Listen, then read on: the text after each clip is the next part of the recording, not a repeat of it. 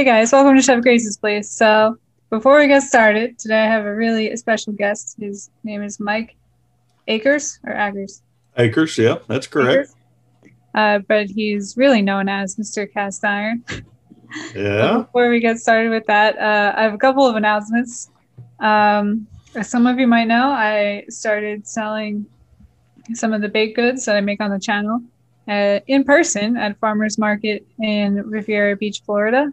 It's called the Tiki Market, and it's located at the Riviera Beach Marina. And also, this Saturday, you can take a free online virtual class. It's going to be my first one. I'm going to try to start doing that. So I'll have a link below for that. And that's going to be about cinnamon buns. And there's one more thing that I was supposed to say. I forgot. Cinnamon buns, market. Oh, and also, which I'm inviting you to do this too, if you want, because I just watched your Frito pie video, where I'm doing a nacho bowl challenge. The hashtag is hashtag nacho bowl 2021. So if you participate, the I'm gonna interview the winner. That's really, that's the grand prize. Okay. It's been pretty fun so far, and there's a playlist going with all the videos and stuff. So it's just fun to be a part of. Cool. All right. So, Mr. Cast Iron. Yes, indeed. How are you, Chef Grace? I'm doing pretty well. I see it looks like you're in the kitchen and I'm in the man cave, you see?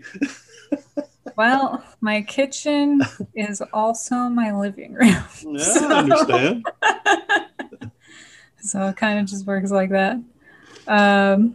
So I was introduced to Mr. Cast Iron through Karen, who has her own cooking channel. She should be on the channel pretty soon. And I really just love the community feel of your channel. Mr. Cast Iron does cooking similar to me. He does cooking videos, but he does live interviews, which I think is cool because then you get the questions going in the chat to ask the person you're interviewing and stuff, which is pretty cool. So how did you get started with your channel and the idea for the interviews and stuff like that? Well, to get started on my channel, I have had a few other channels prior to Mr. Cast Iron, and for various reasons, I ended up having to shut those down. Well, one of them I still have, but it's not that active. And let's see. Are they all cooking, or no, they were different things. Some of them were having to do with multi-level marketing, products and different things like that, and some of them were just for fun. So we never really pushed those out.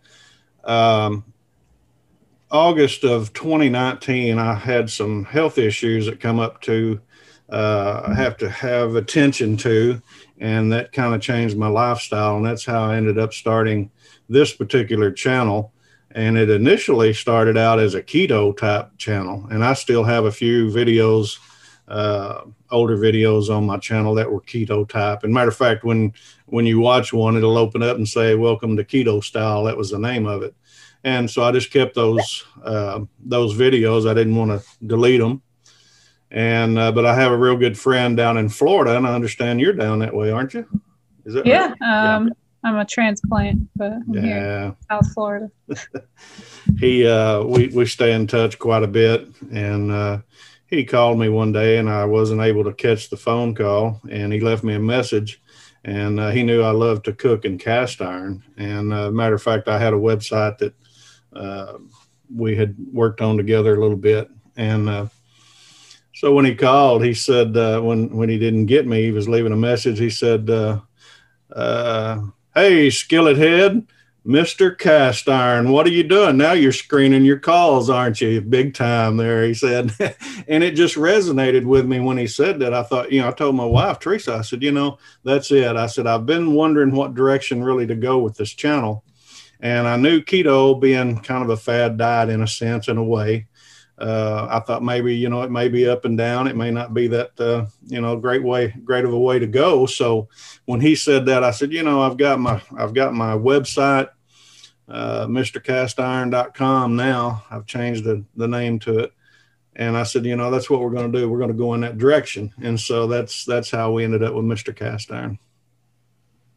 That's awesome. Because I feel like, even if people only see one video, I feel like everyone who starts cooking once in their life Googles how to clean a cast iron skillet. Yeah, that's true. So you got some evergreen content that's like, hopefully you come up in the search for it, but you got at least one. But I don't actually have a cast iron skillet right now. I used to have one. It's at my mom's house. I'm gonna steal it back from her. Yeah, I love cast iron. It's so versatile. And like you say, a lot of people, they're really concerned about cleaning, and they're not as hard to clean as you would think. And I've got, I don't know, 2 or 3 videos about cleaning cast iron and reseasoning. And it's not as hard as, I think people just have this fear about it. But once you learn the basics, I mean, it's real easy to maintain a skillet or a Dutch oven.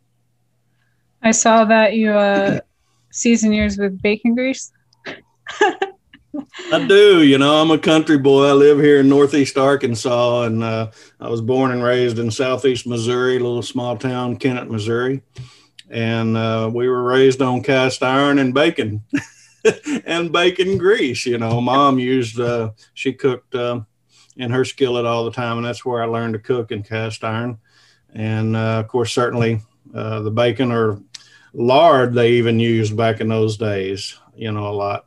And lard is it's just rendered pork fat, and so that's the same as bacon grease. And so it just does real well on cast iron. It keeps them in the shape they need to be in. It's not that great for your arteries, though. But I don't know. I feel like you could say the same thing about hydrogenated vegetable oil. So I'd rather eat bacon grease than that. Yeah. And when you buy a new skillet from Lodge, Lodge is one of the bigger name brands. They come pre-seasoned from Lodge with vegetable oil. So, but I've always had the best use out of bacon grease. It's always done me good, and that's what Mom did, and that's just something that I've continued to do on all mine. And I get comments both ways from folks. So I mean, I always save I have like a coffee mug. So every time I'm done cooking bacon, I pour off the grease and save it for later. Yeah. And it's great flavoring. I mean, you can use bacon grease to flavor all kinds of dishes. And, it's great for browning too, because it has such a low smoke point. Yeah. So if you're using vegetable oil, which has a higher smoke point, it's not going to brown as quickly as the bacon grease. Like my quesadillas, I always use bacon grease because you don't get that nice crispy texture on the outside if you use vegetable oil. Yeah, if I had really been thinking about this interview and I could have brought a can. It looks like a coffee can that has a handle on it, and it has a sieve or a screen on top of it, and you can pour your hot bacon grease out of the skillet, and it will filter out any bacon bits, that may be burnt or whatever, and then the grease filters down into the can. And that was my mother's, and so I have that. Of course, I actually saw that on your video. It looks like a percolator, like the ones to make coffee in. Yeah. So that was cool. At first, that's what I thought it was, and I saw you pour it off, and I was like, I see what he's doing there. I was like, that's cool. Yeah, I save not all of my grease, but I save a lot. And like I said, that's basically how I season everything, even outside. Like if I'm cooking on a fire pit, with a Dutch oven or something, once I clean them up, I basically season them with bacon grease. How many pounds of bacon do you go through in a month? Oh, in a month, probably 2 to 5, maybe. 2 to 5? All right. That's a lower number than I thought you were going to say. Yeah. Well, yeah. I love it. I can eat it every day, but 5 pounds of bacon, that's a lot of bacon, really. Yeah, that's more than 1 pound a week, actually. Yeah, if you're only eating a couple slices, of a morning or something with your breakfast. £5 goes a long ways. But, so you said you're in Arkansas. Actually, one of my favorite gardening channels is in Arkansas. It's called Roots and Refuge Farm. Have you heard of it? No, I don't think I've heard of that one. Possibly now. Are they down like north of Little Rock somewhere? Or do you know? I have no idea. I just know Arkansas. And also, I mean, she's always talking about how rocky their soil is. So maybe. Sure, yeah. Little Rock is called Little Rock for more than one reason, Small pebble. Yeah. No, I'm not familiar with that. I'll have to write that down. What was that again? It's a Roots and Refuge Farm. Roots and Refuge. Okay. It's kind of like a vlog, but they do the gardening stuff too, garden tour stuff like that. Yeah. I get into things like that. I before I took the job that I have now, I raised a garden a lot, and I don't do it as much anymore. And I'm getting older. That's a lot of work, really. I mean, it's a lot of fun, and there's a lot of benefit to raising your own produce. But gosh, it's hard. The older you get, and it's harder to get down on your knees and get back. It's not hard to get down. It's the getting back up, that can be a problem. I mean, my patio right now is just covered in plants. Like, I have to give some of them away because it's too much. Yeah. I just had my first snow pea today from the garden, which is pretty cool. Yeah. Pretty cool. You raise herbs and stuff like that on your patio? Yeah, because it's super cost effective. And now that I'm selling at the market, like all the herbs and stuff that I use in the stuff I'm selling comes straight from my garden, and it lowers my costs a lot. Yeah, that's cool. So that's cool. A tension tube is your heart? No? Huh? The tension tube, that's your heart? I didn't understand.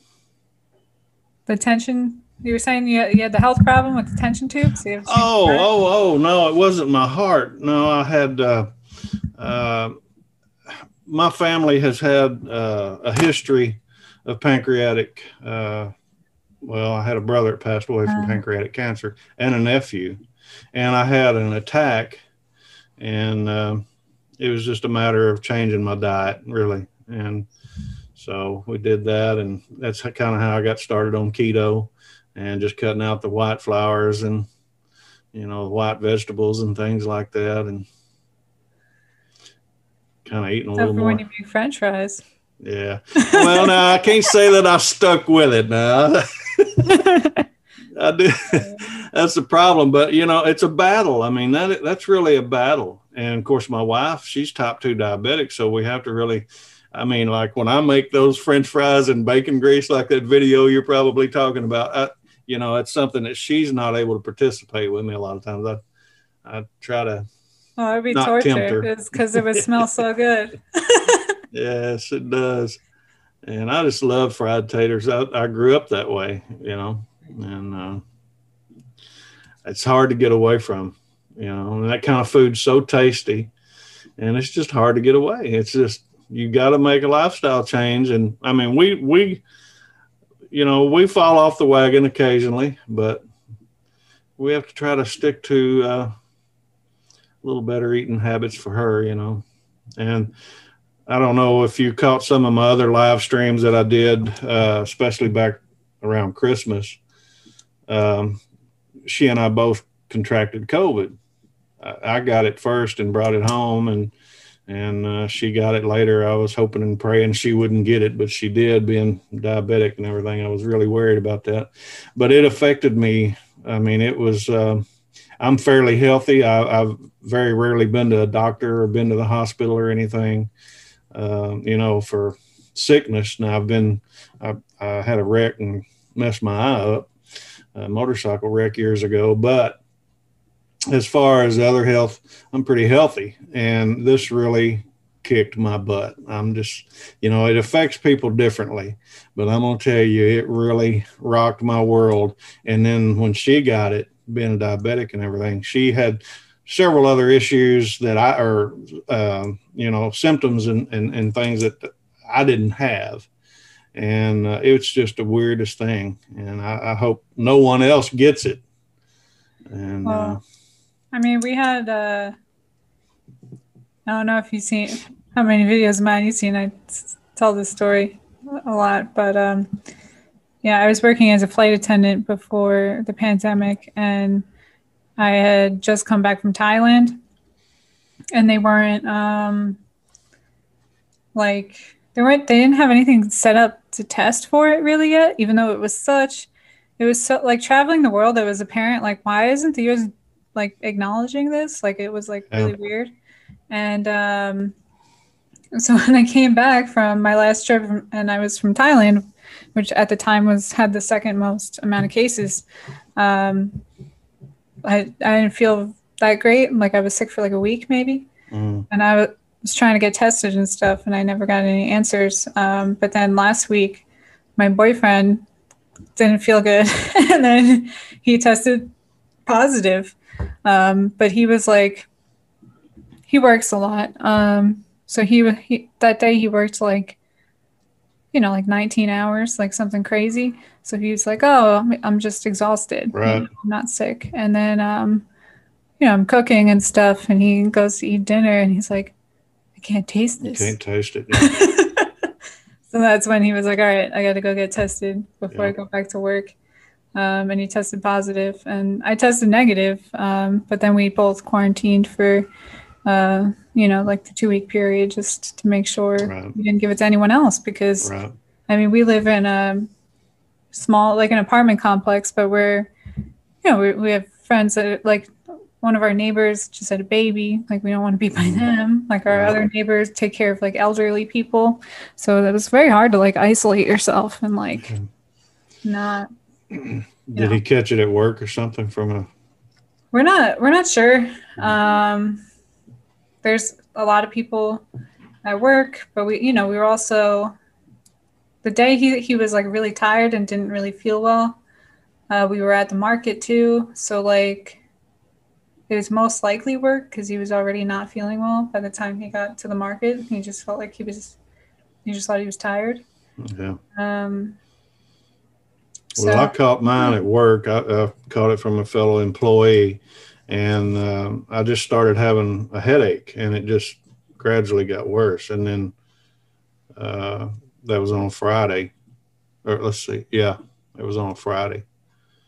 And by the time we were done with the day, getting ready to go home, I mean, I had just a massive killer headache, and I very rarely ever get a headache. And so I knew something was up, and I told my boss, which happens to be my nephew, by the way, I said, if I don't feel better in the morning, I said, I'll text you and let you know. I said, but I may have to go get tested. And then it come to find out, one of my best friends that work with us, him and his wife contracted it, and they tested positive. So I knew, I was working around him all day long. I mean, real in close quarters. And so, what do you do for work? Now I work for Helena Chemical, which we deliver fertilizer and chemicals to farmers. Oh, okay. So, yeah. So you should have a garden. You probably get free fertilizer. Well, I know, but that's the thing, when it's time to raise a garden and put a lot of time and effort into your own personal garden, we're out helping farmers to get their crops in. So we don't have time, and so that's what happened. That's kind of why I quit raising a garden, because I just don't have time during the prime time to raise a garden. What was your favorite thing to grow when you had it? Oh, I raised everything and canned a lot. I put a lot of tomatoes up, stewed tomatoes, and green beans and beets, and oh gosh, just peppers. I love peppers. Jalapeno, cayenne, bell pepper. Just love that stuff. And I'd raise peas, black-eyed peas, purple hull peas, greens. I'm a big green eater. I love turnip greens, mustard greens, collard greens, you name it, cabbage. That kind of stuff is right down my alley. You got a little soul in me, I guess, you know. I'm trying to grow a Brussels sprout plant, but I don't think it's gonna Yeah. work out on my Yeah. porch. Yeah. But, Needs cold weather, and you're probably a little warmer down there than. oh yeah, I'm zone 10B, so I Yeah. don't think it's gonna. I should probably just put something else there. But You do patio tomatoes and things like that. yeah, I actually took like maybe like I probably have like five. Let's see, one, two, four like storage bins that I converted into like fake raised beds, Yeah. basically. Um, so I mean, last year I was my first time like gardening in Florida too. So I started the tomato plants like really late, but they got Yeah. really big. I just never got any tomatoes because it was Mm-hmm. too hot. So this year I'm doing a variety that should do well here, and I started way earlier, so hopefully I get some tomatoes. Yeah. Yeah. I've done some container gardening. I think the most success I had was uh, developing a self-watering system for it. So you may consider that, may look into that. There's plenty of videos on YouTube about it. You can take a container and cut a hole in it and put a siphoning tube in it, and the roots of the plant will draw the moisture as it needs it, and it's pretty awesome. Gonna have to look into that because right now I got two milk jugs that I just walk back and forth like every Yeah, day, trying to fill them up. But that would be nice. yeah, yeah. That's pretty cool. And if I had the time, I would do a lot more. I've got a pretty good piece of ground beside our house here. Yeah, well, it's a complete lot. And at one time, I had the whole lot in the garden, but I just don't have time to do that anymore. Do you guys do the fertilizer stuff? Is that like all organic and whatnot? For the farmers, no. No. Now, my garden, I was all organic. I compost and do all kinds of things like that. I didn't use chemical fertilizer, but yeah. Um, so how back to the YouTube channel? How did you get started with the interview part of it? Well, that's interesting. I had another YouTuber named Pete Thomas. I don't know if you're familiar with Pete. He's from England, actually Wales, and he's got a cooking show, and that's just the name of it. He calls himself the Lazy Cook, and I argue that with him because he's so detailed in his dishes. He's certainly not lazy, but anyway, his slogan or tagline is the Lazy Cook. But you may look him up. Oh, Pete Thomas, he's really a good guy. But Pete was interviewing some other folks that I'm subscribed to, and I happened to catch one of his shows. And at the end of his show, he said, if anyone would like to, come on and be interviewed, just shoot me an email. So I did immediately because I have done some interviews before with other people in, the other channel I was talking about through basically multi-level marketing products. And so I've had some interviews with people, or I've actually interviewed other people. Let me put it that way. And so this was something that I was kind of kicking around thinking about doing anyway. And so when I went on his show, we talked a little bit about that, and it was just an inspiration to me. It was just kind of a confirmation, I guess, if you will, to go ahead and just start doing this. So I jumped out, and, we had a great response. We had a lot of people that, started participating, coming in, and it's great. And so I started looking around at, a format that I could use that was real easy. And I use StreamYard, which is a cloud-based program. You don't have to download any software or anything. And a lot of people on YouTube are using it. And it's great. I love it. I use it every week. I had to back down this week, starting in March, from two shows, a Saturday night and a Sunday night. I've had to back down to just one now from on Sunday night until around July the 4th, because our busy season's coming up and there's a lot of Saturdays I'm working, and I didn't want to take a chance on not being able to fulfill my commitment with someone on Saturday night. So I'm only scheduling people for a Sunday from now till July the 4th. And then after that, I'll probably go back to 2 shows a weekend, because I mean, the people love it. And, you know, it's awesome because you really get to know people. I mean, we watch everyone's videos. We love what they do, but yet we don't really get a chance to interact, maybe through comments a little bit. And, you know, we all try to, you know, reply to every comment we have. And you kind of develop a relationship that way with your, you know, people that are commenting on your channel or even subscribe. But other cooks, you're able to interview them and get to know them a little bit better. Some of the quirky things. I mean, I've got probably, I don't know, 100, 150 questions. I don't ask them all. You know, I kind of change it up a little bit, and I let them, you know, I let them go and have free reign. I let them go in any direction they want to go. You know, if we, you know, touch on a subject or ask a question, if they want to elaborate and go on in any direction, I mean, it's great. And you get to know people, you get to know things about people that you'd never dreamed, you know, and it just develops community. And that's the great thing about YouTube for me. It's the best social media out there. I mean, it's just so much better than all the other drama based social media sites, really, in my opinion, and because of the community. And so we've just carved out this niche of cooks and cast iron cooks, barbecuers, bakers. You mentioned Karen. I interviewed in the kitchen with Karen. She's just great. I love her. You know, me and my wife both, you know, we still stay in touch with everyone we interview. And we've just developed friendships. And I have people text me all the time and just checking up, because they know Teresa.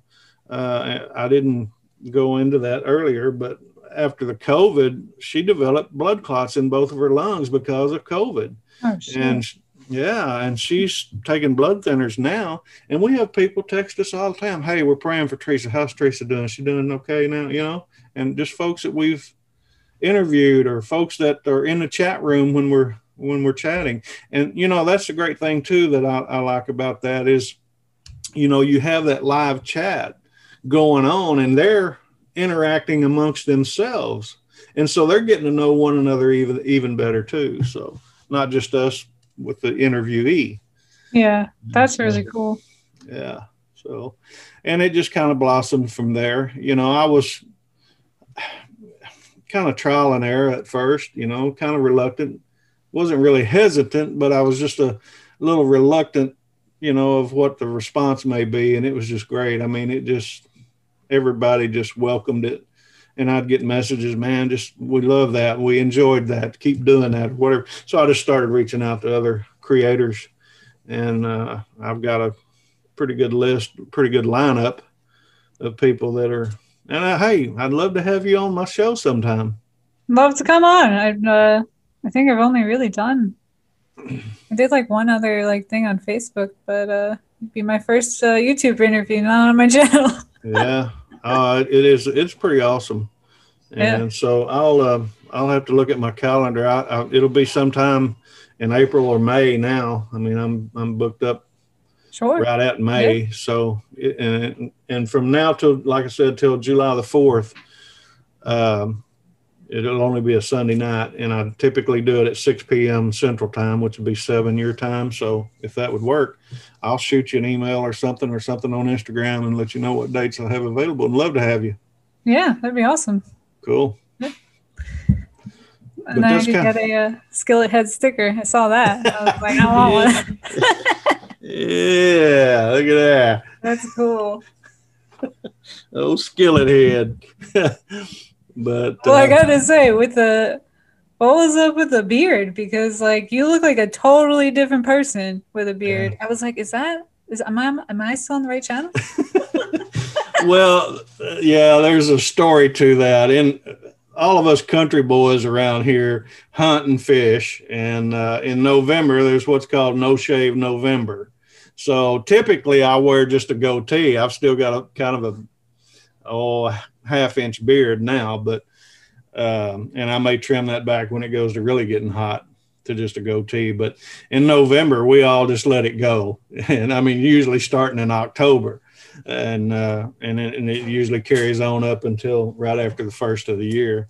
Well, I let it go a little longer than that because one of the friends of ours in the YouTube world, Behind the Garage Barbecue. I'm not sure if you are familiar with Craig with Behind the Garage Barbecue, but anyway, he had a real long ZZ Top looking beard, and mine was getting down there, and so it was just a lot of fun, really. And we kind of cut up and carried on about it. And then just one day, I got up and I thought, I'm going to trim my beard back, so I did, and that's kind of shocked people a little bit. I was like, oh, he looks like the sticker now. Yeah, try to keep it fresh, try to keep it interesting. So what other things do you have coming up on your channel? Well, I'm working on some shorts, actually. This short thing is kind of the rave in YouTube land now, trying to compete with TikTok and everything. So, how do you feel about shorts? Well, to be honest, initially I was reluctant. I did one and I didn't do another one for a very long time. And I just kind of sat back and analyzed this for a little bit. And I would talk to the people that I would interview. Karen has done real well with her shorts.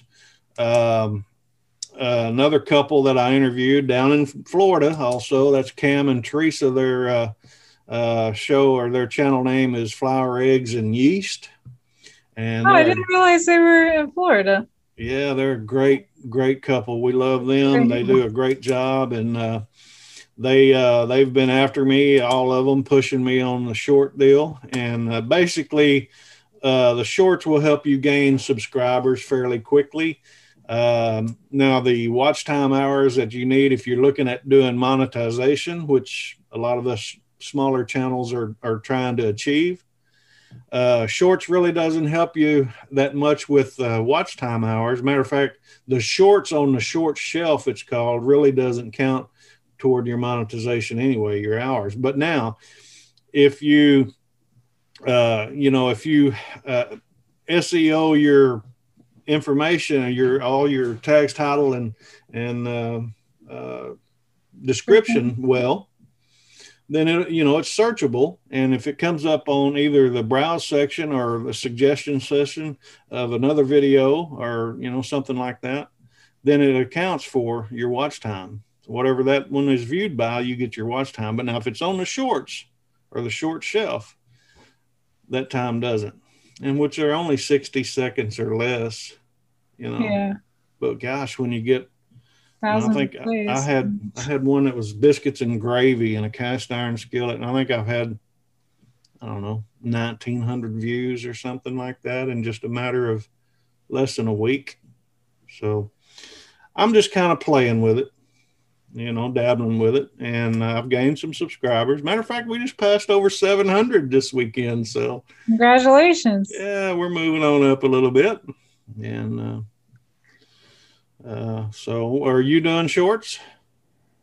I put out 3 this week because Valentine's Day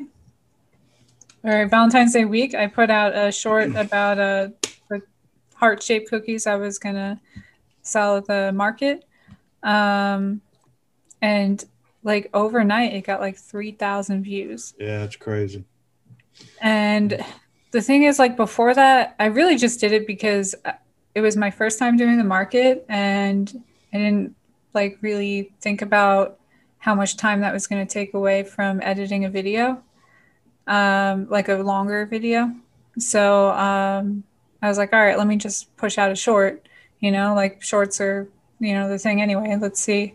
But before that, like I just keep thinking like, I don't want YouTube to become TikTok. Like I really do enjoy YouTube as the community aspect. And I just feel like if you don't get to have these like long format conversations or even long format video content, you use a lot of the context of what you're trying to say. Right. And so I hope it doesn't like just trend towards being just like TikTok. Like I don't need another TikTok. Yeah, that's what I like about the live interviews, because you gain so much watch time hours when you do a live on YouTube versus just uploading a video. Like I may upload, say, a cast iron, whatever I'm cooking, and I may get X amount of views. Well, I'm only getting a certain amount of watch time hours. But when you have 20 to 30 people in your chat room and you do a 1 hour live show, then you're gaining, 20 or 30 hours of watch time hours. And I mean, it multiplies quickly. So that's one quick way of, reaching your watch time hours. So I'm over halfway now. I've got, of course, like I said, we just bumped over 700 subscribers, which you have to have 1,000 and you have to have 4,000 watch hours. And I'm like, I want to say 2,100 hours now. So we're moving on. Yeah, that's one thing I'm a little nervous about, because I'll make a year at some point in the beginning of March, and then those watch hours expire. No, that's not true. No, it's the previous 365 days.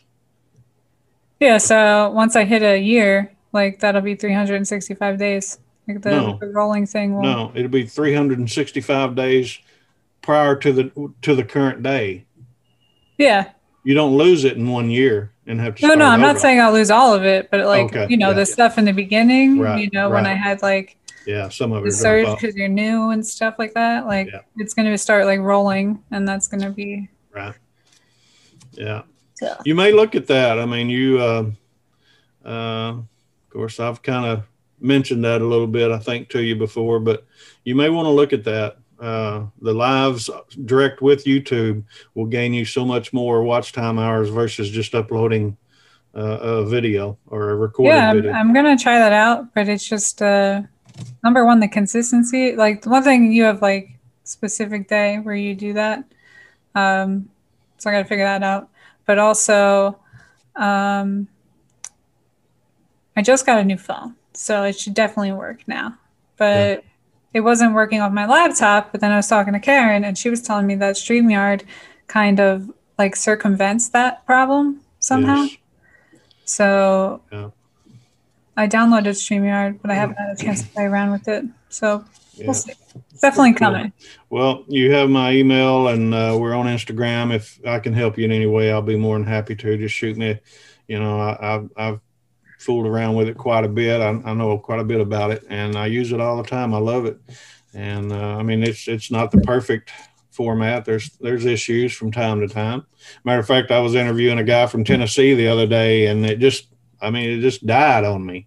And it's the first time and only time I've ever had that happen. Of course, there was a lot of stormy weather going on too, and different things at that particular time. But anyway, I created another one within just a couple seconds, shot it back out. I thought, man, I've lost all of my viewers. But the moment that I created, the show, it popped up and they got notifications, and everybody were right back in the chat room. So we never really lost anyone. He was able to get back on, and we had a great interview, but it showed up as 2 videos. Okay. So it goes directly. So the people that are watching I was watching on YouTube. There we go. All right. Never mind. I answered my own question. Yeah, it's great. And, but the amount of watch time that I've gained versus just uploaded, just a general uploaded video, quite a bit of difference. And so what's your favorite? I mean, I'm sure you don't have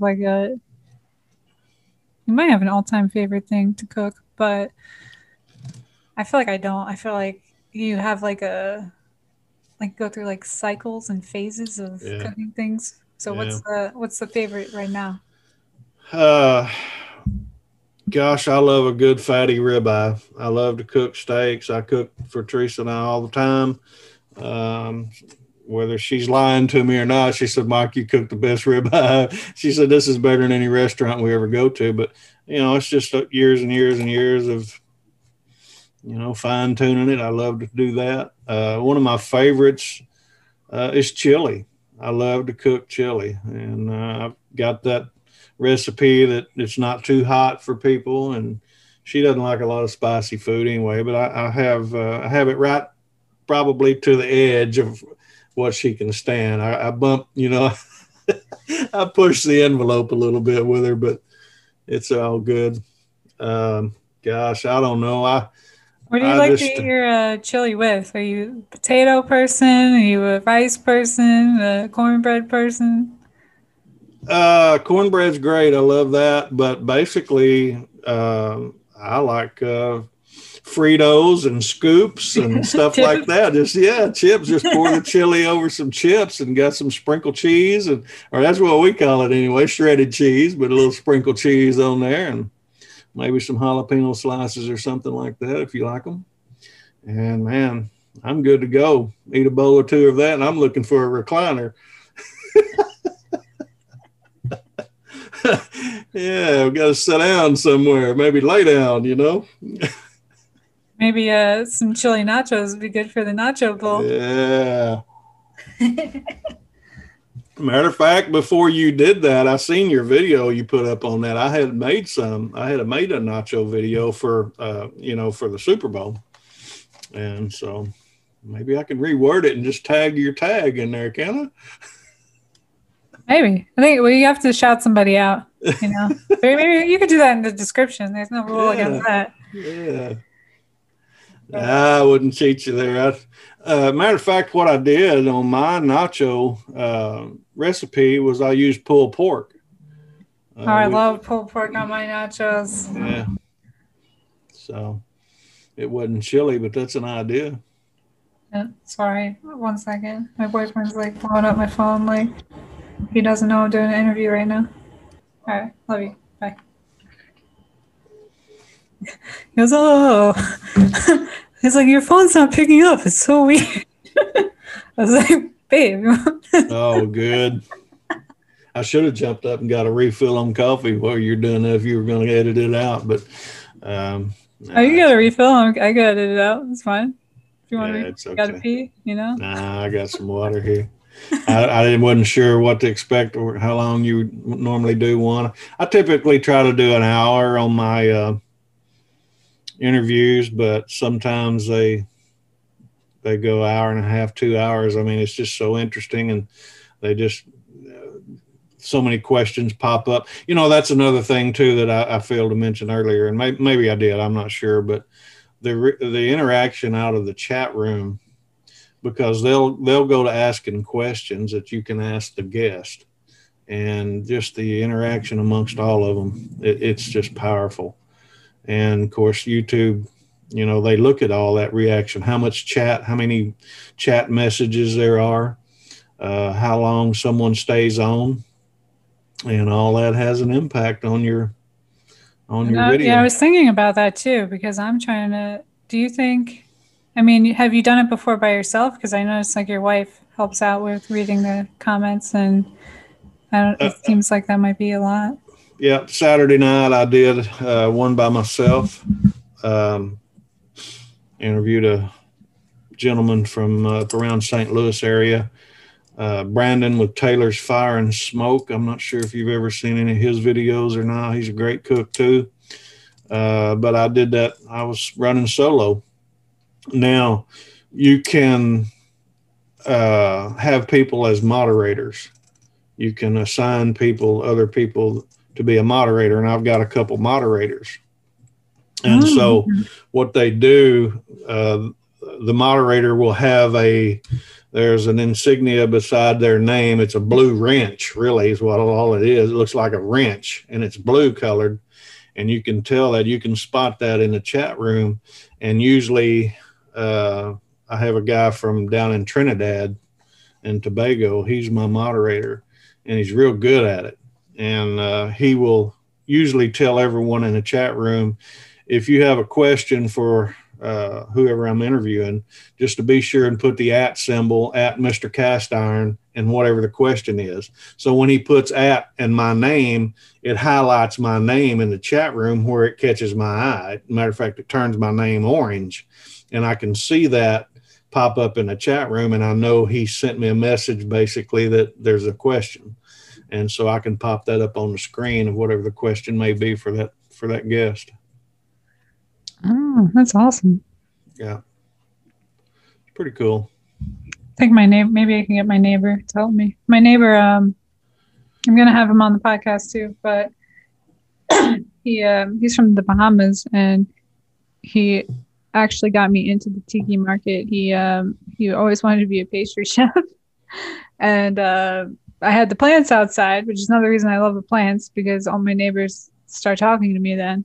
And he was, hey, I like the plants, and I was like, oh, I was talking to him, and then so I wound up trading him basically like pastry chef lessons for um a ride to the farmers market and like Yeah, introducing me to like the people there and stuff like that. yeah, So we kind of have like a barter system going on. So maybe I can that's cool.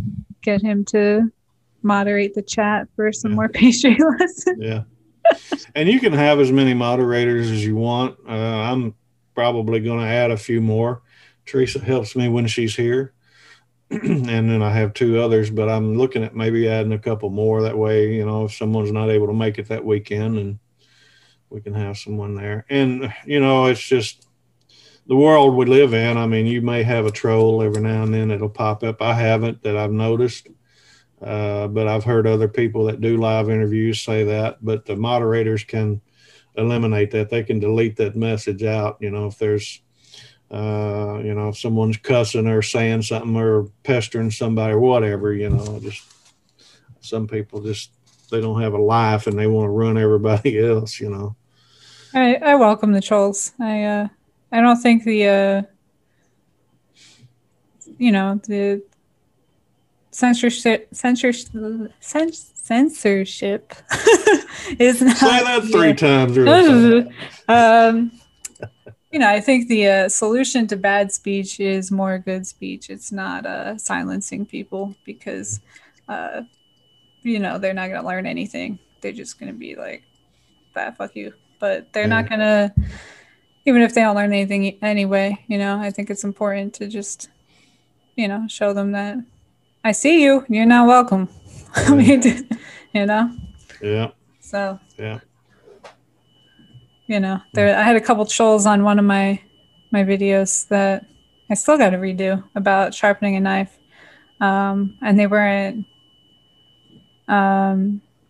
wrong with the sharpening the knife part. Like it was a different in culinary school. You learn kind of to do it like a swiping motion, but it seems like in the hunting realm, you learn more like straight up and down, like this.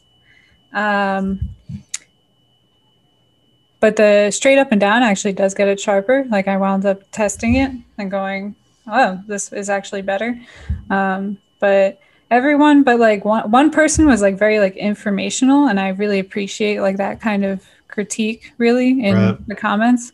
Yeah. But the other people were like, this dumb bitch, I'm gonna like shank her with Yeah. my sharp knife because she's got a dull one. I'm Yeah. like, come on, man. But and then there was one guy who was like literally dressed up like a troll. Like he had like a shield and a sword and like the fur, and I was like, you look like you live under a bridge, man. Like, what are you doing? But so far I haven't. Like those are the worst ones I've gotten. Besides like the ones that are just like porno bots, Those are Yeah, I kind delete those out fairly quickly as soon as those pop up. And, it's always the same Asian lady with censored out nipples. yeah, She shows up on everyone else's. I'm like, you cheating on me? What are you doing? yeah. That's, I mean, it's few and far between, really. We talk a lot about that from time to time on our show. If you have stuff like that, it's a question I ask sometimes. If you get any negative feedback or whatever, and very rarely. That's a great thing about YouTube. I mean, it's few and far between, really, and that's good. It's exciting. I really enjoy YouTube more than anything. Facebook. I mean, we still keep Facebook just basically to make sure friends and family are doing okay, or someone hadn't passed away or whatever, been in a bad wreck or whatever the case may be. Well, I We feel like try. Facebook is very like pay to play now. A lot of my posts just they don't get seen at all unless I was going to boost the post and pay for it like an advertisement. Um, like even just putting a YouTube link on there, or um, I tried to put the link on for the free class that I'm doing, and like nobody saw it. you know, so it's Yeah. YouTube will, if people like the stuff, it will. I mean, obviously, because there's so many more content creators now, it does get to the point where it is a little bit of pay to play, but it's nothing like Facebook. You know. Uh, Maybe one tip that I might could share with you on that of experience that I've had with it. YouTube, or I'm sorry, Facebook certainly don't want anyone leaving Facebook going to YouTube. Yeah, that's true. So when you put a link, a lot of times Facebook kind of, they Yeah, they don't hide show it. it much. But if you take and write some kind of little article in your status, and then just say, if you're interested in this or whatever, it'll be down in the comments. And then you leave your link in the comments. And I've had better luck with that versus just uploading a YouTube link or something and say, hey, check this video out. All So right. if you write a comment or even post some kind of picture, you may even just post a regular picture, say like a thumbnail, and say, hey, I just done this today, and the link's down in the description or whatever. You may get Hmm. better. You may get better reaction than that, because if it's just a raw link like that from YouTube, I've had them like not show up much, and people didn't see it, didn't get much action or reaction or whatever. Hmm. Are you on the TikTok? No, I haven't done the TikTok thing. Now my daughter-in-law is, and she's done real well with it. Of course, they're 30 years younger than we are, so. But Are they also doing cooking, or are they doing something else? Or nah, she's a school teacher, and she's an art teacher actually, and she's real creative. She does all kinds of things, but the kids, my nephew he didn't get in trouble, but a couple kids in the class, they're all doing the virtual learning.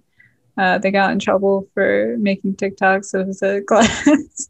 yeah, Like kids these days. yeah. Are Things you they on get in trouble TikTok? for. I've done a couple. I probably have like 4 or 5 posts on there. Basically, every time I make a short, like I'm Yeah. just gonna also put that on TikTok. Like I might as well. You know what I mean?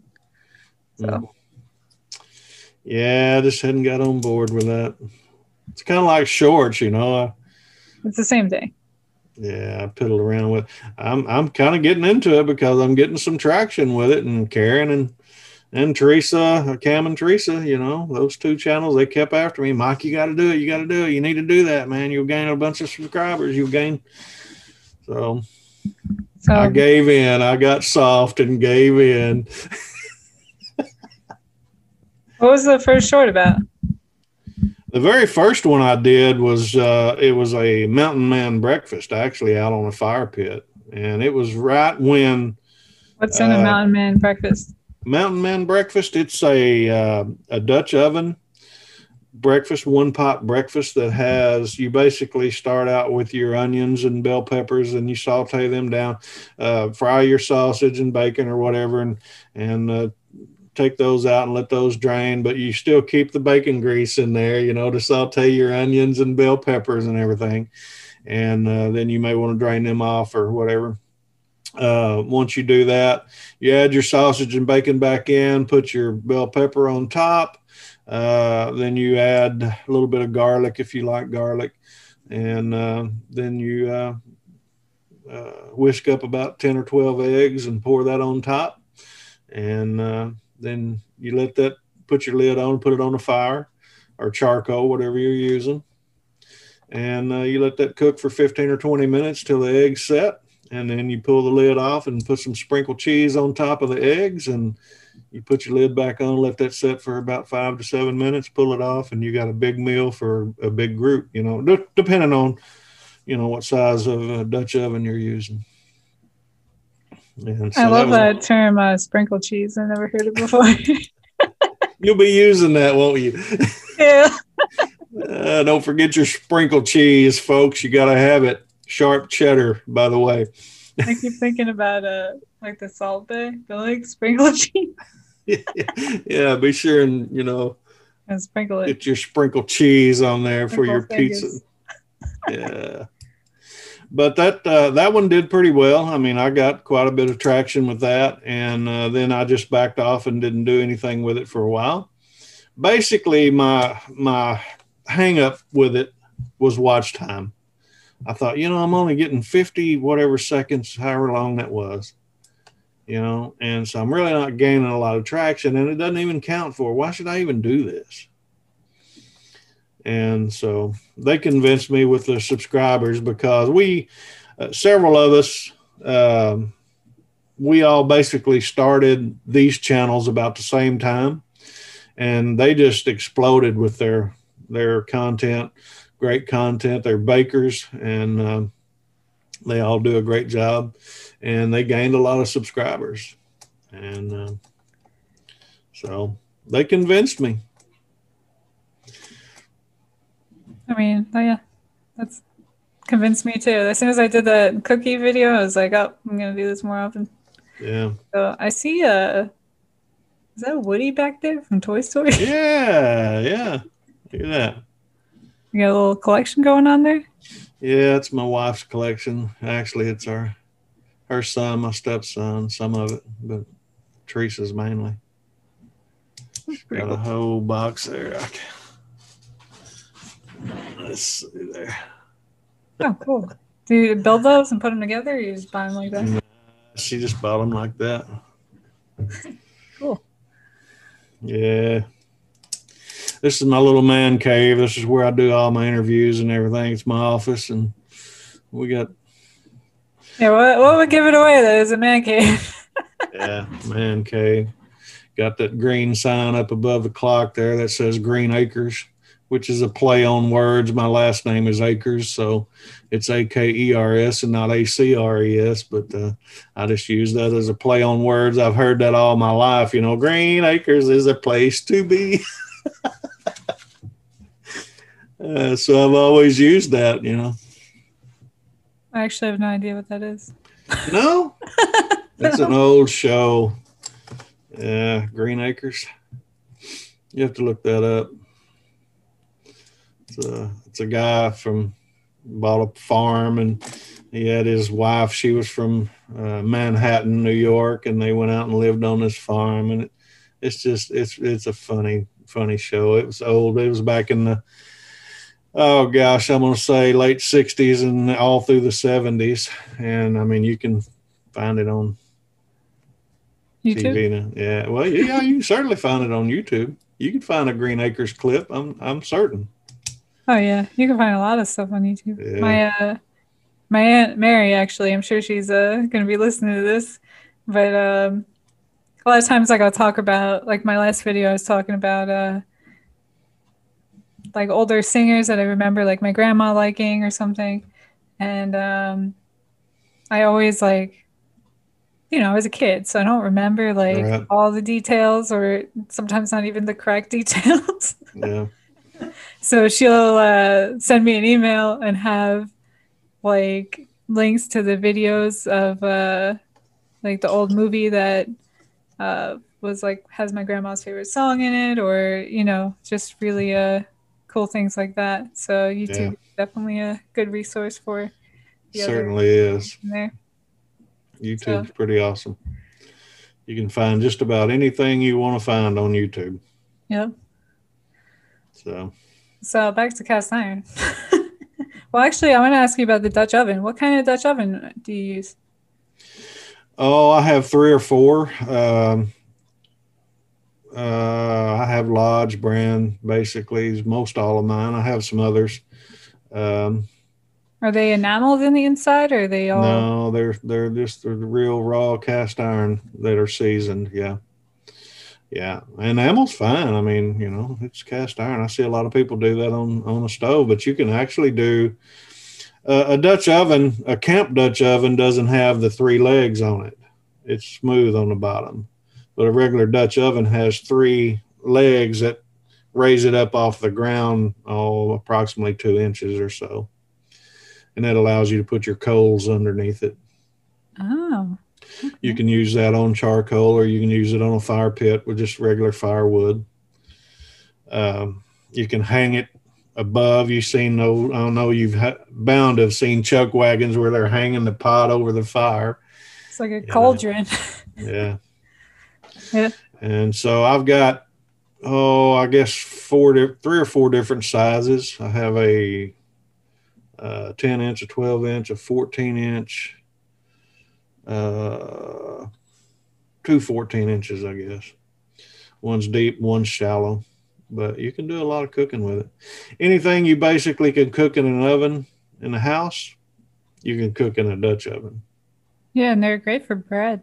Yeah, They're actually better than your house oven because yeah, it's more of a contained environment. So if you want to add steam to it, it's easier to like, spray some water in there yeah, than steaming your whole oven, yeah, you know? yeah. But Awesome. yeah, I'm that's surprised you don't have one. I have a not a cast iron Dutch. I have like a stoneware one um that I use for bread. But you know, at some point in my life, I'll get a Le Creuset because they're just so pretty. But Yeah, I want one. I want one of those, but I also want one that like I could, beat up. yeah. So we'll see. Well, they're durable. I'm telling you, they're durable. And they're, like I said earlier in the beginning of the show, they're real easy once you know the basics about it is to maintain. And even if you make a mistake and they get rusty, I mean, it's real easy to restore it real quick. Matter of fact, I have one video on my channel. My nephew gave me a big fish pan and it had been abused. It had been burnt real bad and um, was rusty, and I restored it back to real good shape. And a crazy thing about that, I've not ever cooked anything in that yet since I restored it. I don't know why, but I mean, it's huge. I mean, you would have to make like, gosh, I don't know, a big jambalaya or something like that, gumbo, or a big pot of dressing or something, for Thanksgiving. But Or a fish. well, A fish. yeah, you could, but I don't know. I like my regular round Dutch ovens for deep frying like that. But you could. I mean, you could use that as a chicken fryer. You could fry a lot of chicken. You don't have Chicken. to fry it. You could like, you know, just cook it Yeah. regular without the Yeah. bacon grease. No, no, no. You got to have bacon grease now. I got to draw the line somewhere. Somewhere. Yeah, I need to use that. I got it all cleaned up and just had never done anything with it. But I got so many pieces, and I have my favorites. It's just something you get used to using one, and that's what you use. I've got a 12-inch skillet, and I have a 14-inch grill griddle that I use on a gas grill or gas stove, cook stove, and it fits perfectly on two burners, and I use that almost every day. And the What's cast your irons. favorite what's your favorite dessert to make in a cast iron? Oh well, uh, I've made some cobblers, like You cobbler. like a good cobbler?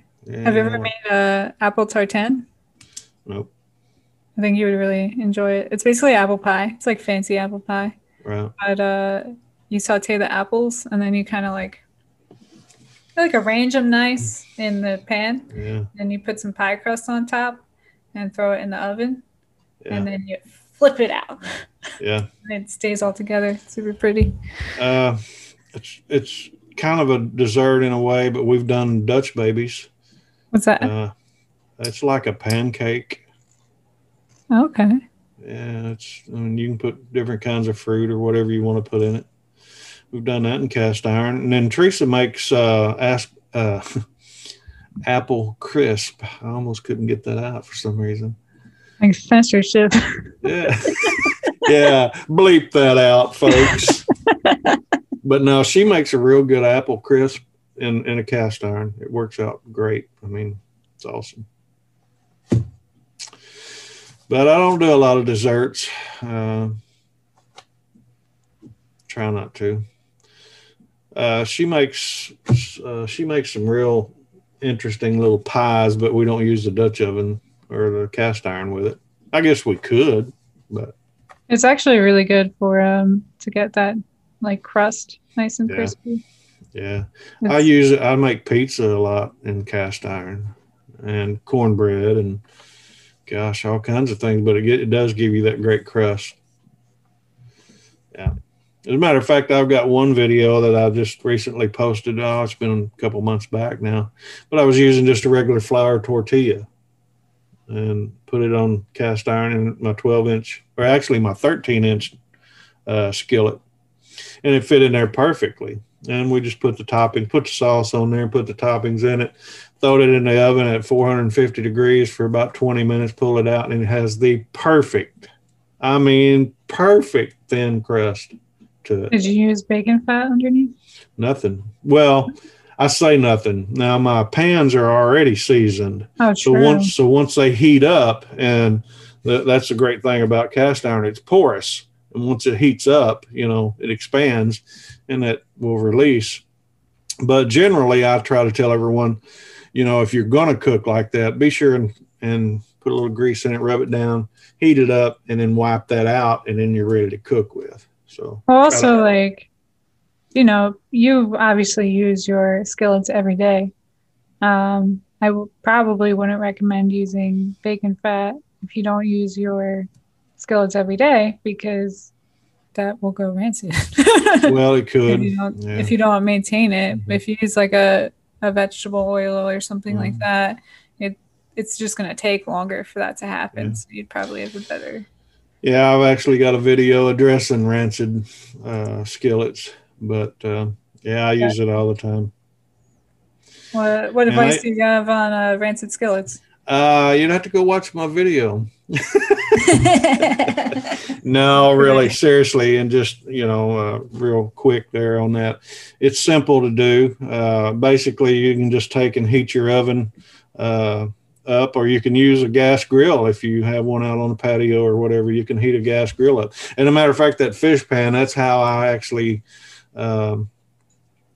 saved that one and re-seasoned it, was on the gas grill. But you can use either the oven or gas grill or even a fire pit. I don't like fire pits so much because you can't regulate the temperature as well.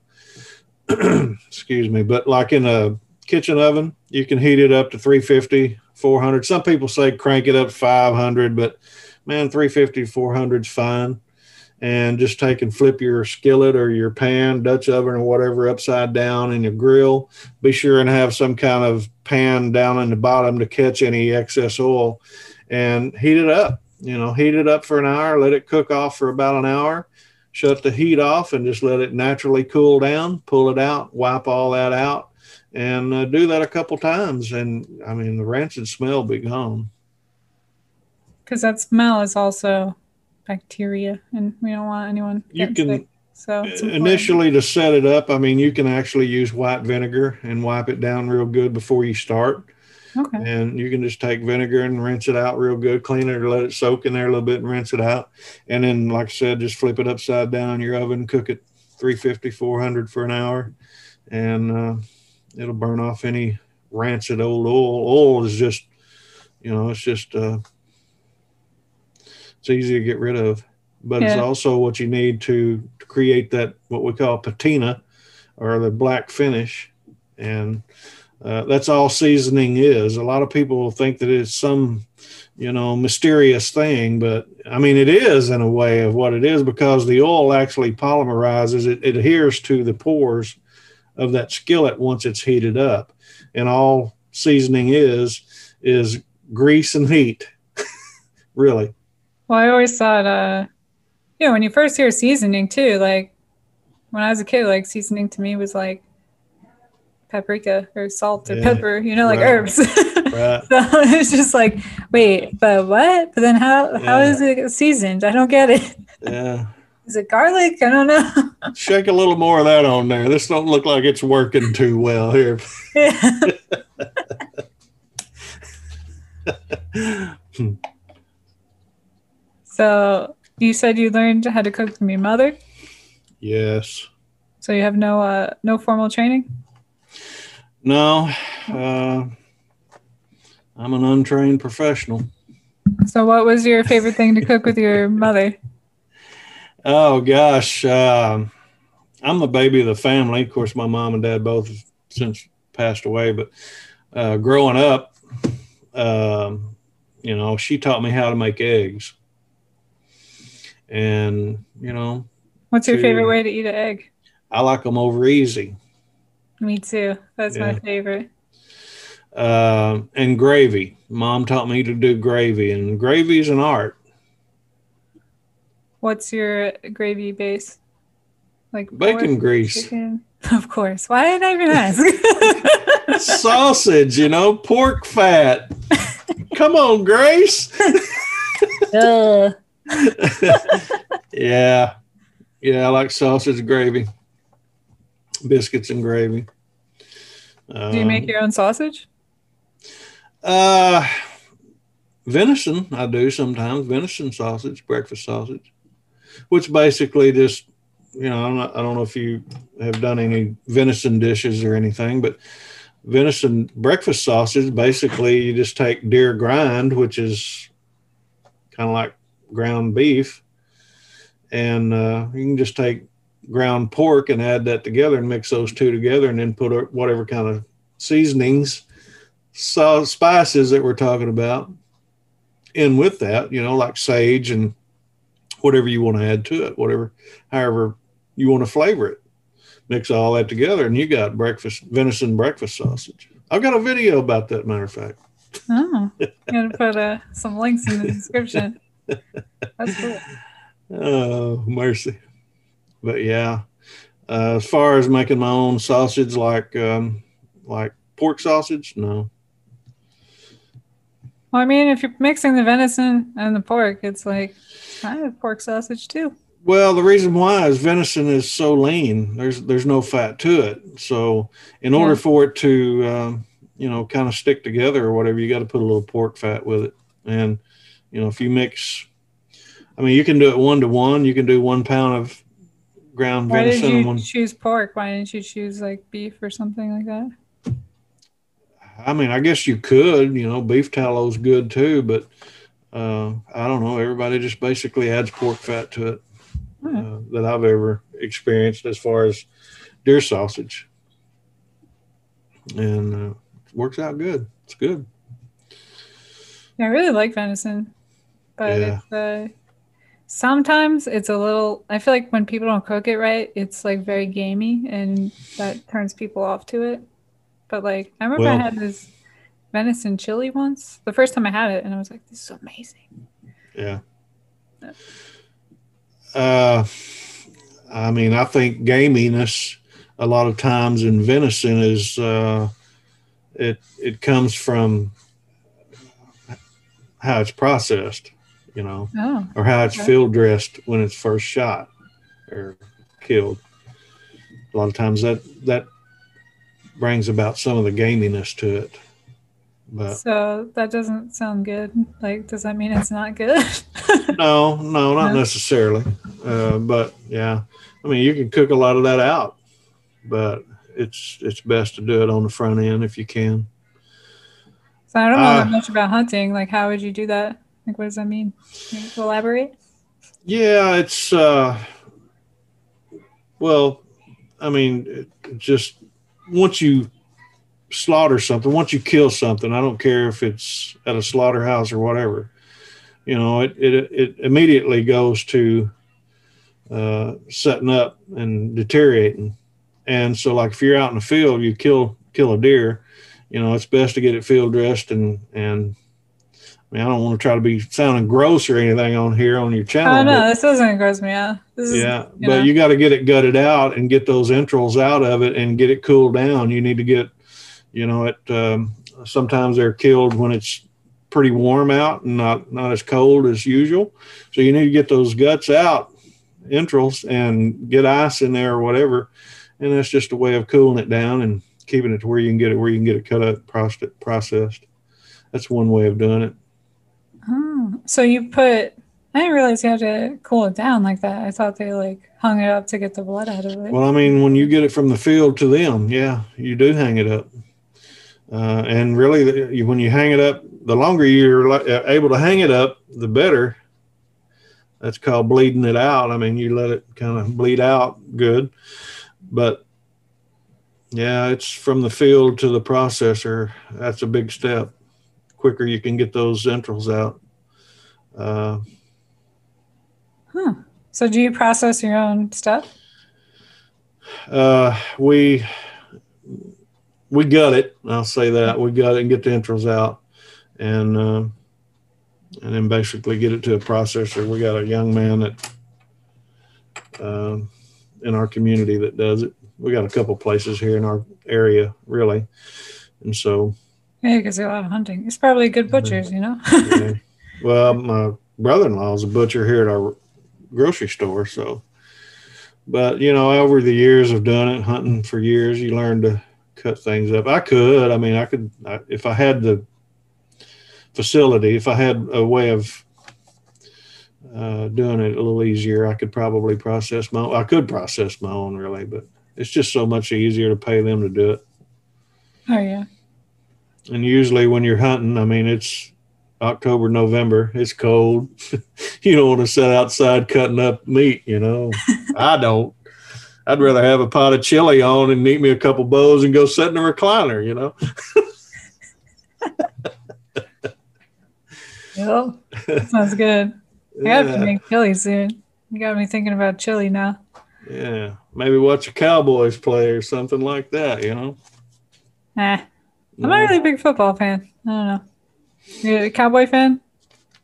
Pretty much have been all my life through thick and thin. I've been with them through thick and thin. I know everybody hates them, but it's America's team. Everybody admit it. Just go ahead and get over it. It's America's team. So why is it America's team? I don't know. It's just what they've always been called for years. But isn't it? They haven't won anything. Teams, America, like nobody else plays football. You know what I mean? They haven't won in years. So I don't know. I still stick with them. I don't watch it as much as I used to when I was a kid, but we're like, even though I don't watch football, like I got to be a Giants fan because I'm from North Jersey. So are you? Play out of Meadowlands. So yeah, it's a huge deal when they won the Super Bowl. Where are you from out in that area? From Nutley, New Jersey, which is the hometown of Martha Stewart. Really? But it's also it's right by Newark, the airport. Yeah. It's a very like Italian town, which is pretty much how I learned to cook all the food because everyone around me was Italian. So they're like, "Oh, you want to be a chef? Come learn this." Yeah. Which is cool. Yeah, that is cool. Pizza. A lot of good Italian and Greek food out in that area. Yep, and it's just it's right by New York City. Like, where if there was no such thing as traffic, it would only take you like 20 minutes to get there. So, it's just a huge melting pot. I miss that a lot about up there because down here in Florida, it's like you're either Spanish, Haitian, or white, pretty much. So it's not a lot of Italian food, but some really good Caribbean food, which is nice. But they have everything up there, and everyone's. It's kind of like YouTube, where everybody's collaborating with each other, so you get all these cool fusion things. Yeah. And you don't need a car, which is nice. I miss that. Yeah. Yeah, I enjoy cooking out. And Teresa and I do that quite a bit, but it's a lot of fun. We enjoy, the fire pit, sitting around the fire pit, quiet, not a lot of noise, not a lot of traffic, and cooking on cast iron. What cuisines have you tried to do besides your classic American stuff? Oh, I don't know. I'm pretty simple, I guess. I like soups and stews. I love, of course, I mentioned chili. I love soups. I love one pot stuff. I make a lot of one pot stuff. Yeah, because dishes are terrible. No one wants to stand there and do dishes all night, Yeah. Yeah. Beef stew, chili. Gosh, I don't know. What's one cuisine that intimidates you? Intimidates me? Yeah. And you'd be like, that seems complicated. Italian, a little bit. Some of the things there. Italian? That's probably one of the easier ones. Well, I just feel like you need not that many ingredients that are hard to get. Whereas I really want to learn more about Indian cuisine and there's just a whole genre. Indian food is really complicated depending on where you're from and as Americans we generalize everything. So we got Indian, Asian, but there's so many categories within that. So I did an interview with a Indian Canadian from India, moved to Canada. So I think I'm going to try to make a tikka masala or which isn't really Indian anyway. But and naan, because that's such a cool bread. Yeah. And I think that would be really come out really well in a cast iron skillet. Yeah. Because who has a tandoori oven lying around? You know what I'm saying? That's right. So. Yeah, and I probably should make more bread. I make cornbread, but I make some really good sourdough cinnamon rolls, and a lot of people around in our community, especially some of the little ladies at our church, they say, why hadn't Mike made any cinnamon rolls in his cast iron?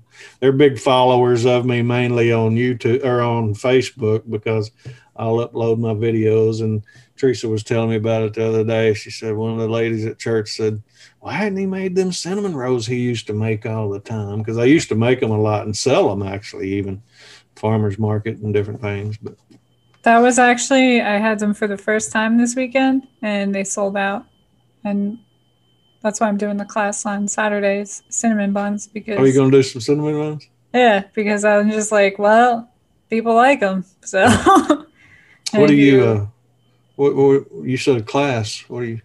Yeah, I'm going to do a virtual class, and then the cinnamon buns that I make in the class, the next morning is the farmer's market. So one of the problems I'm having is I can't just have all these cinnamon buns here and gain 15 pounds just eating cinnamon buns all day. Right. Yeah, it's tempting.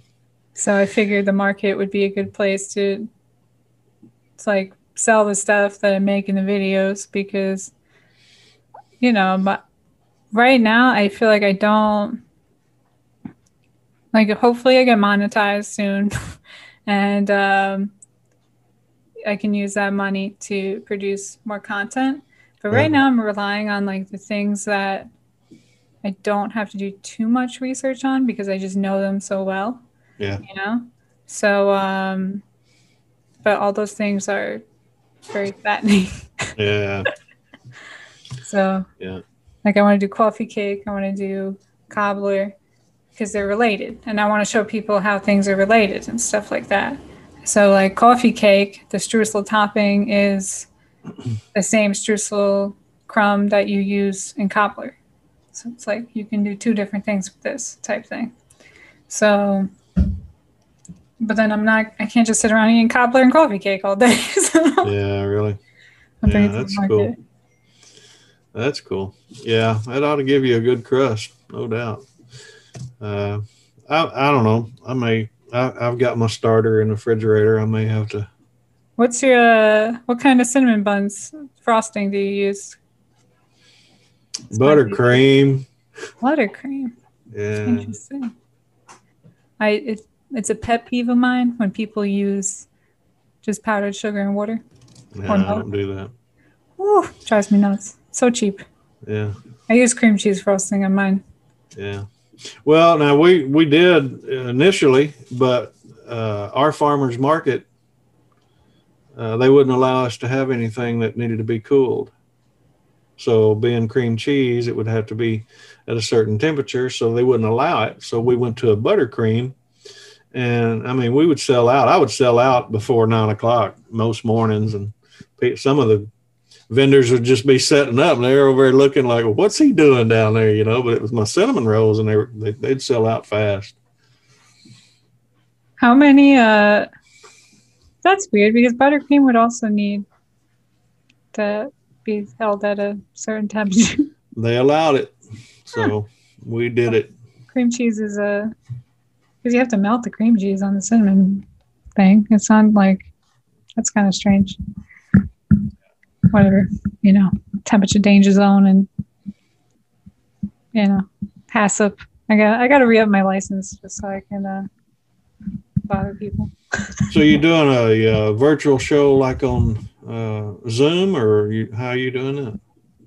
Yeah, this is going to be my first one, so I'm sure there's Okay. going to be some bumps. But basically, I'm using Shopify to host my website and do all like the point of sale stuff. And there's an app. There's like certain apps you can download into your Shopify store. And one of them was this app called Serve, and it integrates Zoom with like appointment booking. So you can go on the website and like buy the class, even though it's free right now. And then you're supposed to get a Zoom link. And I'm trying to figure out because right now I have like not like the method of the recipe, but like all the ingredients you need and the measurements and stuff in the description. And then I also just like made my own email to send out when I knew someone like bought it. But I wish they had something integrated where like if someone bought it, it would automatically send that email with like all the stuff you need for class. So I'm working on that. And I used to teach classes at Sur La Table, and they pay next to nothing. And then I realized they were doing virtual classes, and I'm like, they're selling, like they're really selling per guest. So like, say on your computer screen you got 2 people, they want you to pay $29 per person, which is a lot for a virtual class, I think. So I'm thinking if you could do that per computer screen and you have like a business, because even if you have like 2 to 4 people on the other end like watching class and stuff, at least I could do that while I'm waiting to get monetized on YouTube. And hopefully that'll subscribers will sign up for classes and people take the class will subscribe type thing. So interesting. But you're welcome to come. When is this? It's a Saturday at 2 p.m. Eastern, so 1 p.m. your time. Okay. It'd be good to have some, some feedback that's not my mom. I don't know exactly what all we got going on just yet, but if you don't mind, shoot me an email with the Zoom link, and I'll, if I can, I'd like to set in on that. Yeah. I don't know are your guests, are they going excuse me, they're going to be cooking also, or I mean you can cook along, you can not cook along, and I'm going to leave that up to the person. The only thing I'm foreseeing is like a kind of hiccup is like the way I have it structured now is like we're going to do the dough and then we're going to do the filling and the icing. and then, fill the cinnamon buns and cut them because doing the filling and the icing should be enough time for the bulk fermentation. But you still need to let it proof a little bit before you put it into the oven. So I think like that a lot of time might be a little funny. We'll see. I don't know whether we take a break and come back, or we just chat for a while, or we'll see how it goes. Yeah. Yeah. Have you been on any Karen's lives on YouTube yet? No, I didn't even see, like, YouTube doesn't even notify me that she's doing a live. Yeah. I get your notifications every time I'm in a car driving somewhere. Yeah, she's doing one, I think, tomorrow. Gosh, I can't remember what she's going to be cooking, but yeah, I'm happy for her. She was kind of, she was like me there in the beginning. She kind of not really reluctant, or not really hesitant, but wasn't sure how it was going to play out. And she's doing good. I mean, she's done 2 or 3 now, and she'll cook a whole meal right there. I'm going to check it out. I got to, she's going to come to the class actually on Saturday. Yeah. So like coming to the class, like she's going to show up at my house, but virtually. Yeah. Well, hey man, I think that's great. I think you might could go somewhere with that. I think you could probably do good with that. I hope you do. So do I. Got to, yeah, make something out of this from the pandemic. So yeah, it's changed the world, hasn't it? Yeah, I really think like you got to go virtual. Like you got to be more modular, because it's not especially like as a chef, like we didn't get paid that much to begin with. That's one of the reasons why I left and I started flying. And I don't think that's going to change. You got to be your own brand. Yeah. And they can just shut you down whenever. Like, most people working in kitchens don't have health insurance. They don't have it. They're living paycheck to paycheck, and they're working 2 or 3 jobs. They're not. Yeah. So we'll see. Yeah. Bad deal. I know a lot of people. My stepson and his wife just recently went to Disney World, and they were talking about all the things that was, they're not doing. It's shut down. I mean, like they don't have the fireworks at, the end of the evening like they used to. They don't have the area where you could eat, different kinds of food all around the world or whatever. I forget what it's called, but anyway. Epcot. Yeah. My best friend works there actually. But she was actually in, because the workers are unionized. So she was like the first person on the list of people that got like what do they call them? Not replaced, displaced. So it sounded like they were orphans or something. So basically, instead of, like firing them for a while, like she had to go from working in like one of the hotels or whatever, having like a management level job to like stocking shelves, just so she wouldn't be fired. And then everyone like above her like got to stay in their position. But they're lucky, they're lucky you have that, or else everyone would just be gone. So yeah, it's crazy. It's like, oh, unions are important because when you're replaceable, like someone has to do the work, but if they can replace you with a machine or someone that can do it for a lower wage, they will, They're not going to, give you money to be nice. Yeah. Wow. And then, of course, it affected the airline, so you were affected that way, right? Yeah, my airline, it's the whole long haul operation is completely shut down. So a few of my friends just got hired at Spirit, which is good, but I'm trying to, because as soon as you get hired with an airline, they can base you wherever they want to base you. And I already moved once. Like my boyfriend has to get his airplane mechanic license, and then like I'll think about like flying again. But hopefully this stuff takes off, and I'll just get to travel because I did it because I wanted to see the world, and Right. I got to do some amazing things. I bet. You know, I got to see places I've never even thought about going to. You know, so like I wouldn't trade that experience for anything, but I think maybe, you know, hopefully this works out and it's, you know, kind of time to move on, and hopefully I'll get to travel for doing this instead of Yeah. just traveling because you got to take, you know, shuttle people back and forth. So Yeah. we'll see.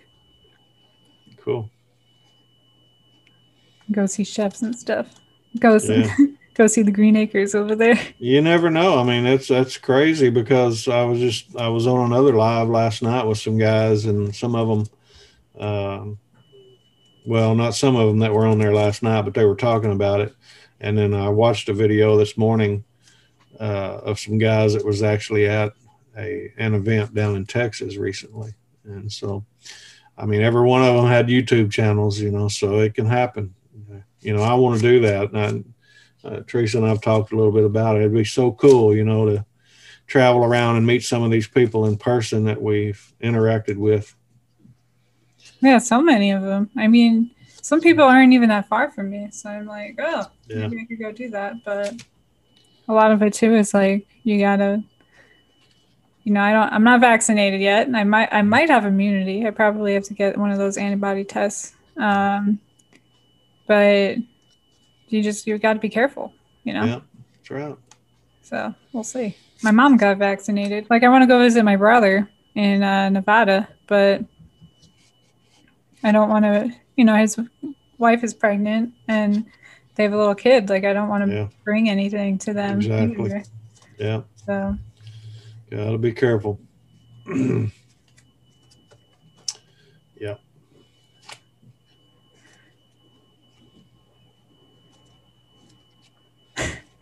that took like a depressing turn.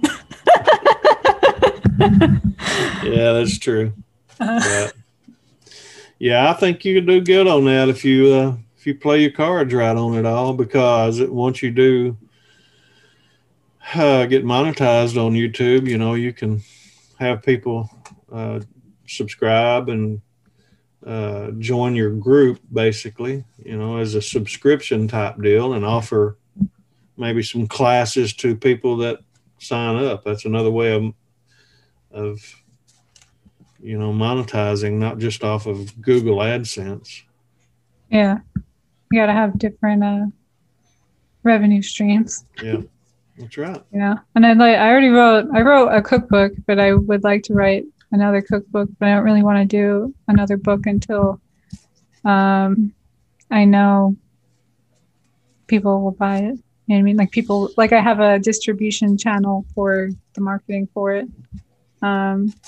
My last one was not, was kind of like dead in the water because I got banned on Facebook and Instagram for marketing because it was about cooking with marijuana. But when you're the little guy, you know, like they don't notice your appeal because that kind of thing, like, number one, it's a book. You're not selling drugs. Number two, you Yeah. see all these like advertisements of people that are actually selling marijuana and they don't get banned. So, Yeah. but they have money behind them, and that's the big Yeah. difference. So that's Yeah. you Yeah, know, I know. so the next one probably won't be about marijuana either. So that might be a little bit easier for Yeah. marketing.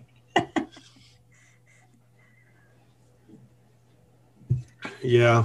I was into CBD oil pretty heavily at one time, and Yeah, that works wonders for, you know, anti-inflammatory yeah. things like, you know, arthritis, and there's a whole list of things it's great for. But initially, when it was starting, in the initial startup, like you say, you know, Facebook and YouTube and different ones, they didn't like that. They would ban you. Yep. I know firsthand. I lost over 100 videos. Basically, I had a bunch of videos I had to take down because of that. That was You're my cooking other. with CBD, or you No, I just? wasn't cooking. It was just basically talking about CBD oil, and yeah, I had to take about 100 of them down.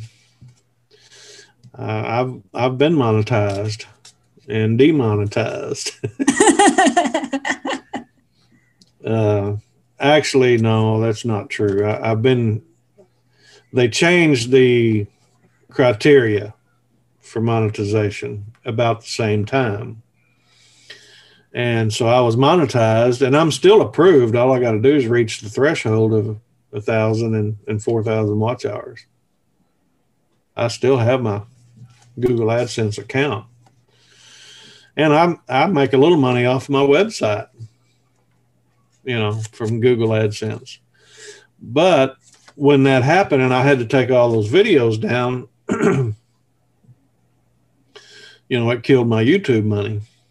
Oh, And yeah. then at that same point in time, they changed the criteria and put in place what they have now with the 1,000 subscribers and 4,000 watch hours, which I didn't have then.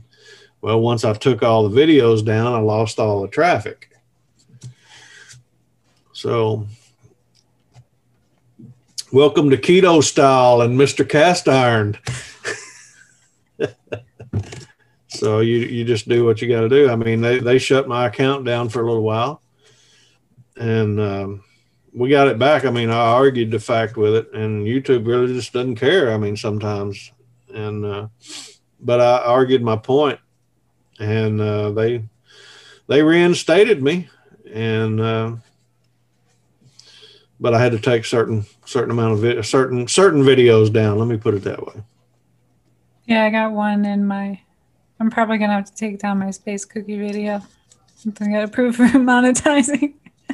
But man, I said you could use CBD. They actually put like an age limit on it, like 18 and older. But I mean, I'm fine with that as long as it doesn't affect money.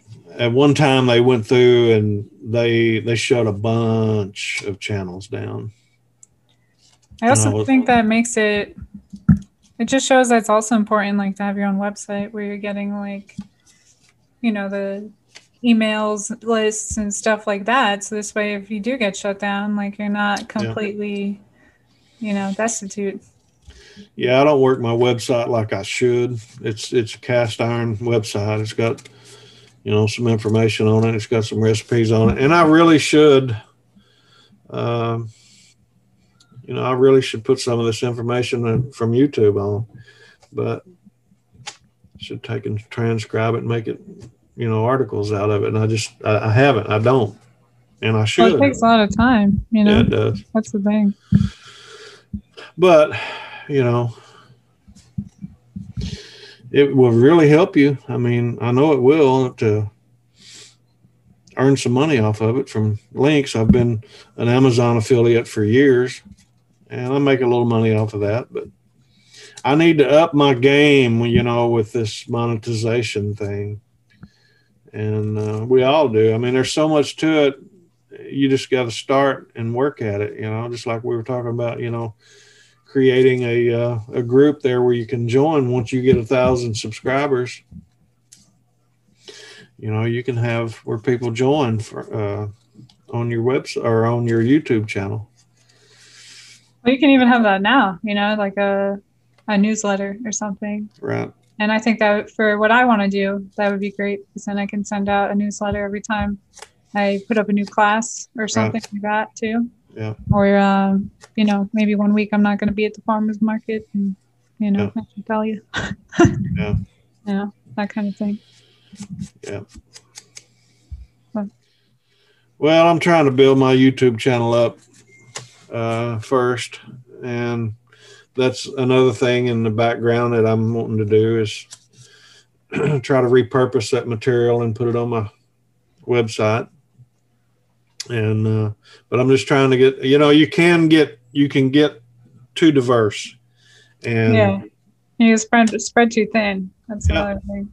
And then you're not very good at any of it. You know, I mean, you need to get real good at something.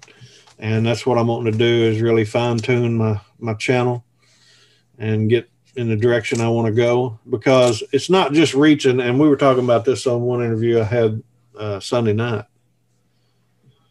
You know, it's not, that's not the destination as 1,000 subscribers. Right. And 4,000 watch hours. That's a milestone. And we want to reach that milestone and continue on even further and reach people and share what we have, you know, with more. And I think that kind of how I think about it is it's kind of like it's almost like the beginning of the journey is the 1,000 subscribers. Yeah. It's like, okay, now I've done enough where I've mastered the basics of this, and I can start actually doing, you know, real things with it. Yeah, it opens up other avenues, you know, so you have other options. Yeah, you get way more opportunity. Mm-hmm. Yeah. Especially with the other features they let you add in and stuff, like the community post, you know, that's huge. Yeah. Yeah. You know, you can stay in touch with your community just through a written post without creating a video to share with them. And you can do polls, you know, you can run whatever, you know, you can just stay in touch with them a lot better. Yeah, that's huge. Yeah.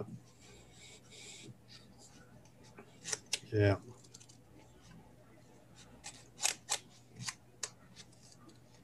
Are those all the stickers from the yeah, just got started. I don't got a couple more I need to put on there, but yeah, I've just started trying to do a little sticker swapping with people that, you know, barbecue community and cooking community, they have stickers. This is a blowed up one of mine. I have the actual size is like that. It's got my old ugly mug in there and the skillet head, but it has my channel name, Mr. Cast Iron, where everything's better in cast iron is my slogan, tagline, I guess. Teresa blew this up where we could show it on screen, you know. But it's pretty cool. It's just one way of everybody sharing what they have with each other. And such a Where do you get your stickers done? Stickermule.com. Yep. I just used Uprinting, which was pretty good. I used to run an online cookie and brownie business for a nonprofit, and we used to get all our nutrition labels from them. Yeah. And it's cheap, but the shipping is killer, right? But it's kind of killer on everything right now, even like this print or whatever. I gotta check out Sticker Mule because I'm always looking for a good deal, because I'm gonna use the stickers to like the farmers market to like close up the boxes and stuff. Yeah. And they sent me a bottle of hot sauce with my order. Ah, that's interesting. Yeah. It was cool. How was the hot sauce? It was pretty good. Did you put it in the chili? No, but I have sprinkled it on some eggs. Yeah. Seems like over easy would be a little bit difficult in a cast iron skillet. No? No. Maybe? No? You just got to make sure you got all that grease, that bacon grease right there. Gotta have it. Gotta have it. Where do you put your eggs on? Just toast or something else? No. Well, yeah, I like toast with my over easy eggs. Now I cook a lot of scrambled eggs too, and take bell that helps pepper. Clean it though, right? Huh? That helps clean it. The eggs always soak up everything on the pan. Yeah. I cook a lot on my griddle. I like. You know what I saw that was really interesting for cleaning griddles was radishes. Yeah. That was cool. It really it soaks everything up. I mean, they're mostly water. They're like 80% water. Yeah. Yeah, you can take potatoes too and cut them in half and do something like that. But yeah, I like making breakfast. I like tortillas. I like breakfast burritos a lot. But then again, With you're the back to sprinkled white cheese. flour with a sprinkled cheese. Absolutely, you got to have sprinkled cheese in there in your salsa. Do you make your own salsas? I used to make some, but then again, I'm back to not raising my own tomatoes and peppers and stuff, so I don't. I actually started making them out of canned tomatoes and stuff Yeah. like that because we like did the math and it was like a quarter of the price, maybe Yeah. less than a quarter, and you got like a gallon. Like we'll put it's like a pico de gallo more, so we'll put it Well, on everything. I was getting ready to say that. I make pico. I like pico. I got a video about that, matter of fact. Am I selling it yet? Am I selling myself or no? But Yeah, I think so. I think so.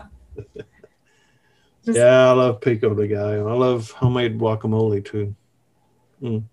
Yeah, that was one of my first videos. You could really tell it's one of my first videos, but that's actually one of the not the editing. The editing is good because my friend that I was flying with, Lara, she edited for me. She went to school for like film and everything, Cool. and so it's edited pretty cool. But like, you know, me talking and stuff, you're like, oh, you're new at this. The Yeah. lighting and everything. Yeah. There's a lot of videos I have like that. So I feel like once I got to the focaccia video I did, I got some new like lights for the videos, and it made such a big difference. Like a huge difference. Like you watch that video and you watch the one before it, and you think they're like 10 years apart. Yeah. Wow. Amazing. That's a great thing about it. You know, you keep all them older videos up when you first start and everything. You can kind of see, you know, the progression, hopefully. What's your favorite video that you've done? It's a non-cooking video, actually, and it's rather long. It's a little over 30 minutes long. But I found my son after 35 years. He was adopted out before I was aware that she was even pregnant, and we had split up anyway, and she never told me until it was too late. And he was adopted out, and it took me 35 years to find him. And so I've got that documented in a video where we showed us leaving here in Arkansas, driving to Iowa to meet him, and initially meeting him. And I tell my whole story, a whole life story of from 1984 up until 2019. Holy crap. Yeah. That was not the answer that I thought you were going to say. Yeah, I knew that would probably blow your mind there, but yeah, you need to go watch that if you've never seen that video. It's pretty amazing, but Is it's it the on truth. Mr. Cast Iron? Or is Yeah, it... I've got it on there. All right. Well, we're definitely going to put the link straight to that video in the description. That's amazing. It's pretty cool. It's called, the title of the video is You Are My Answered Prayer. So did you still, after meeting him, you still keep in contact with him? And everything? Yeah. We talk some, we text some, we interact on Facebook a little, but yeah, it's pretty wild. That's wild. Of course, COVID, you know, we initially met with him, spent a couple of days up there. And, but once COVID hit, you know, it's really just put a damper on everything. We were going to do kind of like a family reunion last October, and we had to cancel all that. You know, everything was shut down. Yeah. So we're still trying to, you know, negotiate something. We're going to try to coordinate something soon, hopefully. Are they still, is everything pretty much still shut down over there? Not quite like it was back then, but yeah, there's still a lot of restrictions. Well, you can always come to Florida. It's like the Wild West here. Anything Yeah, goes. yeah. Probably They're wilder than the West, actually. they're trying to open it up a little bit more. I think our governor's trying to get it to where you're uh, not necessarily having to wear the mask as much. Or I mean, it's really your choice, but right now it's pretty much mandatory when you go in most stores. I mean, I think that's important because if, you know, you got to stop the spread. But, I think also once people start getting vaccinated, people are going to be like, oh, well, I was vaccinated and they weren't really vaccinated. They just don't want to wear a mask. And then they get everybody sick. And it's just kind of like, it's not like I have a mask tan. I'm rocking my mask tan right now. I got a line Yeah, right here from the farmer's market. yeah, And even though, I probably already had it, I probably have immunity, but I'm going to wear it anyway because it has nothing to do with, it's your duty to your fellow American. It's yeah, not, just the small chance that you could affect someone else's life and, your wife has blood clots in her lungs. Like, yeah, yeah. but It's if everybody's serious. I wearing a mean, mask, you some people, could have avoided it. right? It's a serious thing, and some people it doesn't affect very much. I've had friends that so it was just like a sinus Yeah, my issue. boyfriend was sick for like a day. Yeah, And he was fine. and then we've had people that's actually passed away from it. Exactly. So that's who you're wearing the that mask for. that we know personally. I mean, this is not just someone we know of someone we know. No, excuse me. We know of at least 3 people that personally that's passed away from it, from the effects of it. And of course, when she wasn't ever getting over the cough and everything, and went back to the doctor, that was his fear. He said, Teresa, you need to go have a CT, a CAT scan right now on this check. And sure enough, she had blood clots in her lungs, and that was a lot of the problem causing for the coughing.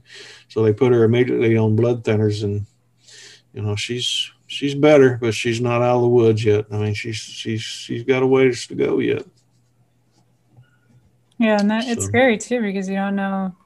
Nobody really knows if there's long-term effects either with that. Yeah. Well, I mean, in my own experience, I still battle fatigue. Fatigue was one of the symptoms. I don't have the headaches or anything. I regained my taste and smell. I lost that.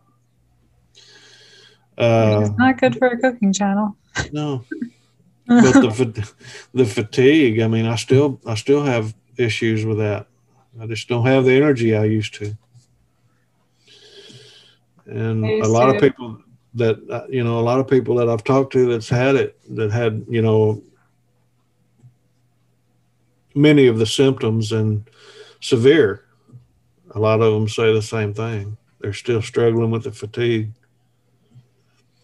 I mean, when I came home from Thailand, the thing about being a flight attendant is like you're always fatigued because the time zone changes are just so hard on your body. Especially when you do long haul, because you're going like, 5 to 9 hours in time zone differences all the time. So for a while, I wasn't sure if I was just tired because I still wasn't used to not being a flight attendant, or if it was from like COVID or whatever. But I feel the same way, and some days I'm just like lethargic, like you just feel like I can't do anything, I'm too tired. Yep. And you're like, well, why am I so tired? But from being a flight attendant, I just learned you have to listen to your body, and if you got to sleep more, you got to sleep more. That's it. Yeah. Well, and we're a little bit older. I mean, I'm 57, Teresa's 54 today, so happy birthday. You gotta go celebrate. I'm gonna have to. I heard her come in a while ago. I'll probably have to do something here in a little bit, but I don't know if she can hear you or not. But I've got my headset on my microphone, so I don't guess she can. But yeah, age. has a little to do with it, because some of the younger, like my stepson, her son, they developed it, and he had some major issues that affected him, but then he got over it fairly quick. So, I don't know if age has a lot to do with it. I guess it does, but I don't know. I've heard people that are like bodybuilders and work out a lot, and they'll feel fine, and then like a friend of a friend, he was worked out all the time, ran all the time, got sick, felt fine, and then like a month later woke up, he couldn't breathe, and he had the blood clots in his lungs, even though he felt fine. Yeah, that's I know men do get it too, but the doctor told us that primarily it's women that develop the blood clots, but some men do. Well, women in general are more at risk for blood clots anyway, just because the things we have to do, like bear children and all that other stuff. Yeah. So my mom's actually a women's health professional, so that's definitely one of the things she talks about a lot. Yeah. Especially when you're on a plane and stuff, you got to think about like deep vein thrombosis and stuff like that in your legs. Mm-hmm. So, yeah. And being on birth control and smoking and all that other stuff increases your risk as a woman. Yeah. Who knows? I keep telling my mom she's got to do a show about like nursing on YouTube, like women's health and that kind of thing. But maybe if I mention it enough on this channel, she'll start one. Yeah, it would probably be pretty popular. Yeah, I keep telling her that. Yeah. Especially she has a thick Jersey accent, so it's all right. It's okay. Very entertaining. Yeah. Well, listen to me. I'm just an old country boy. I mean, I know I have an accent. So they say. I think everybody else has an accent myself, but That's what. I remember when I was a kid, I went to visit my cousins in Scotland, and I was like, I didn't understand that joke. I was like, no, you have an accent. And they're like, no, you have an accent. You're in Scotland. You have an accent. And I was like, no, you have an accent. But yeah, you definitely have an accent. Can you tell all the Southern accents apart pretty well? Some, yeah. Louisiana is really a strong draw. Texas people, Arkansas people, Southern Missouri, they're all about the same. What about Alabama? That's a little different slang, yeah. They've got their own twang to it. Georgia people do too. Huh. Yeah. North Carolina, they've got a different twang, but my friend is from North Carolina. I talk to him like every day, and he sounds totally different than you, actually. It's really interesting. West Virginia, that's different. But it's all good. That's a great thing about America, It's a melting pot. Yeah, accents. And food, the diversity of food, Yeah, and I think, one of the things I like about having a show where you talk about food is like you really see that you might have different politics or different beliefs or whatever, but it shows the humanity, the uniting factor, Yeah. That's one thing I don't allow. I don't really touch politics and religion on my interviews. Now, if somebody I'll go into politics a little bit because I think it's food politics usually. Right. Now, yeah. If it's specific to something, just like the other night, I had a gentleman who had a strong faith. I got a strong faith, but I'm trying to interview cooks and things like that. But he has a ministry in his cooking channel, and so we talked about it. But I try to steer away from politics. Well, religion is an interesting one that he's got a ministry for his cooking channel. That's actually probably a lot of people would do well with that because there's so many food restrictions in religion. Yeah, him and his wife do a motivational type video every Monday, but they do a lot of cooking, and then he actually has a food truck, and so it's interesting. Sermons in service, huh? There you go. That's it. Hey, I like that. That's good. You can have that one. I'm not religious. I'm not going to use it.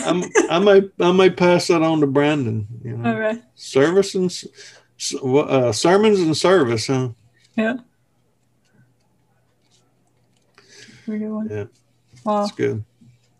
I got to get going, but and you should have to get going. You got a birthday celebration over there.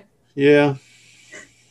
No telling what we'll get into here in a little bit. Not a lot, since we're in our mid to upper 50s. Birthday cake recipe.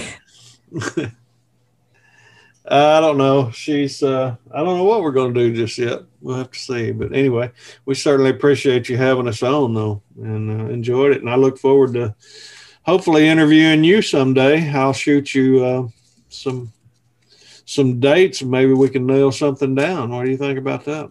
That'd be awesome. It'd be nice to travel on over to another channel. There you go. Yeah. Be the interviewee for once. That'd be great. Yeah. Be on the other side of the mic, huh? Yeah. Love it. Well, good deal. All right. Well, thanks everybody for watching, and check out the links below. I'm going to definitely go watch that documentary, basically, about you meeting your son. Yeah. And I'll probably look at a couple more cast iron videos, because I'm learning a lot from your channel. I appreciate that. It's a really great channel. Yeah. And also check out his live videos, because they're a lot of fun, and you really, if you're looking for a community like to be a part of, you know, very welcoming, and you really get in there with the comments and talking to Karen and everyone. It's a good time. So that's called Weekends with Mr. Cast Iron, by the way. So yeah, appreciate it. Weekends with Mr. Cast Iron.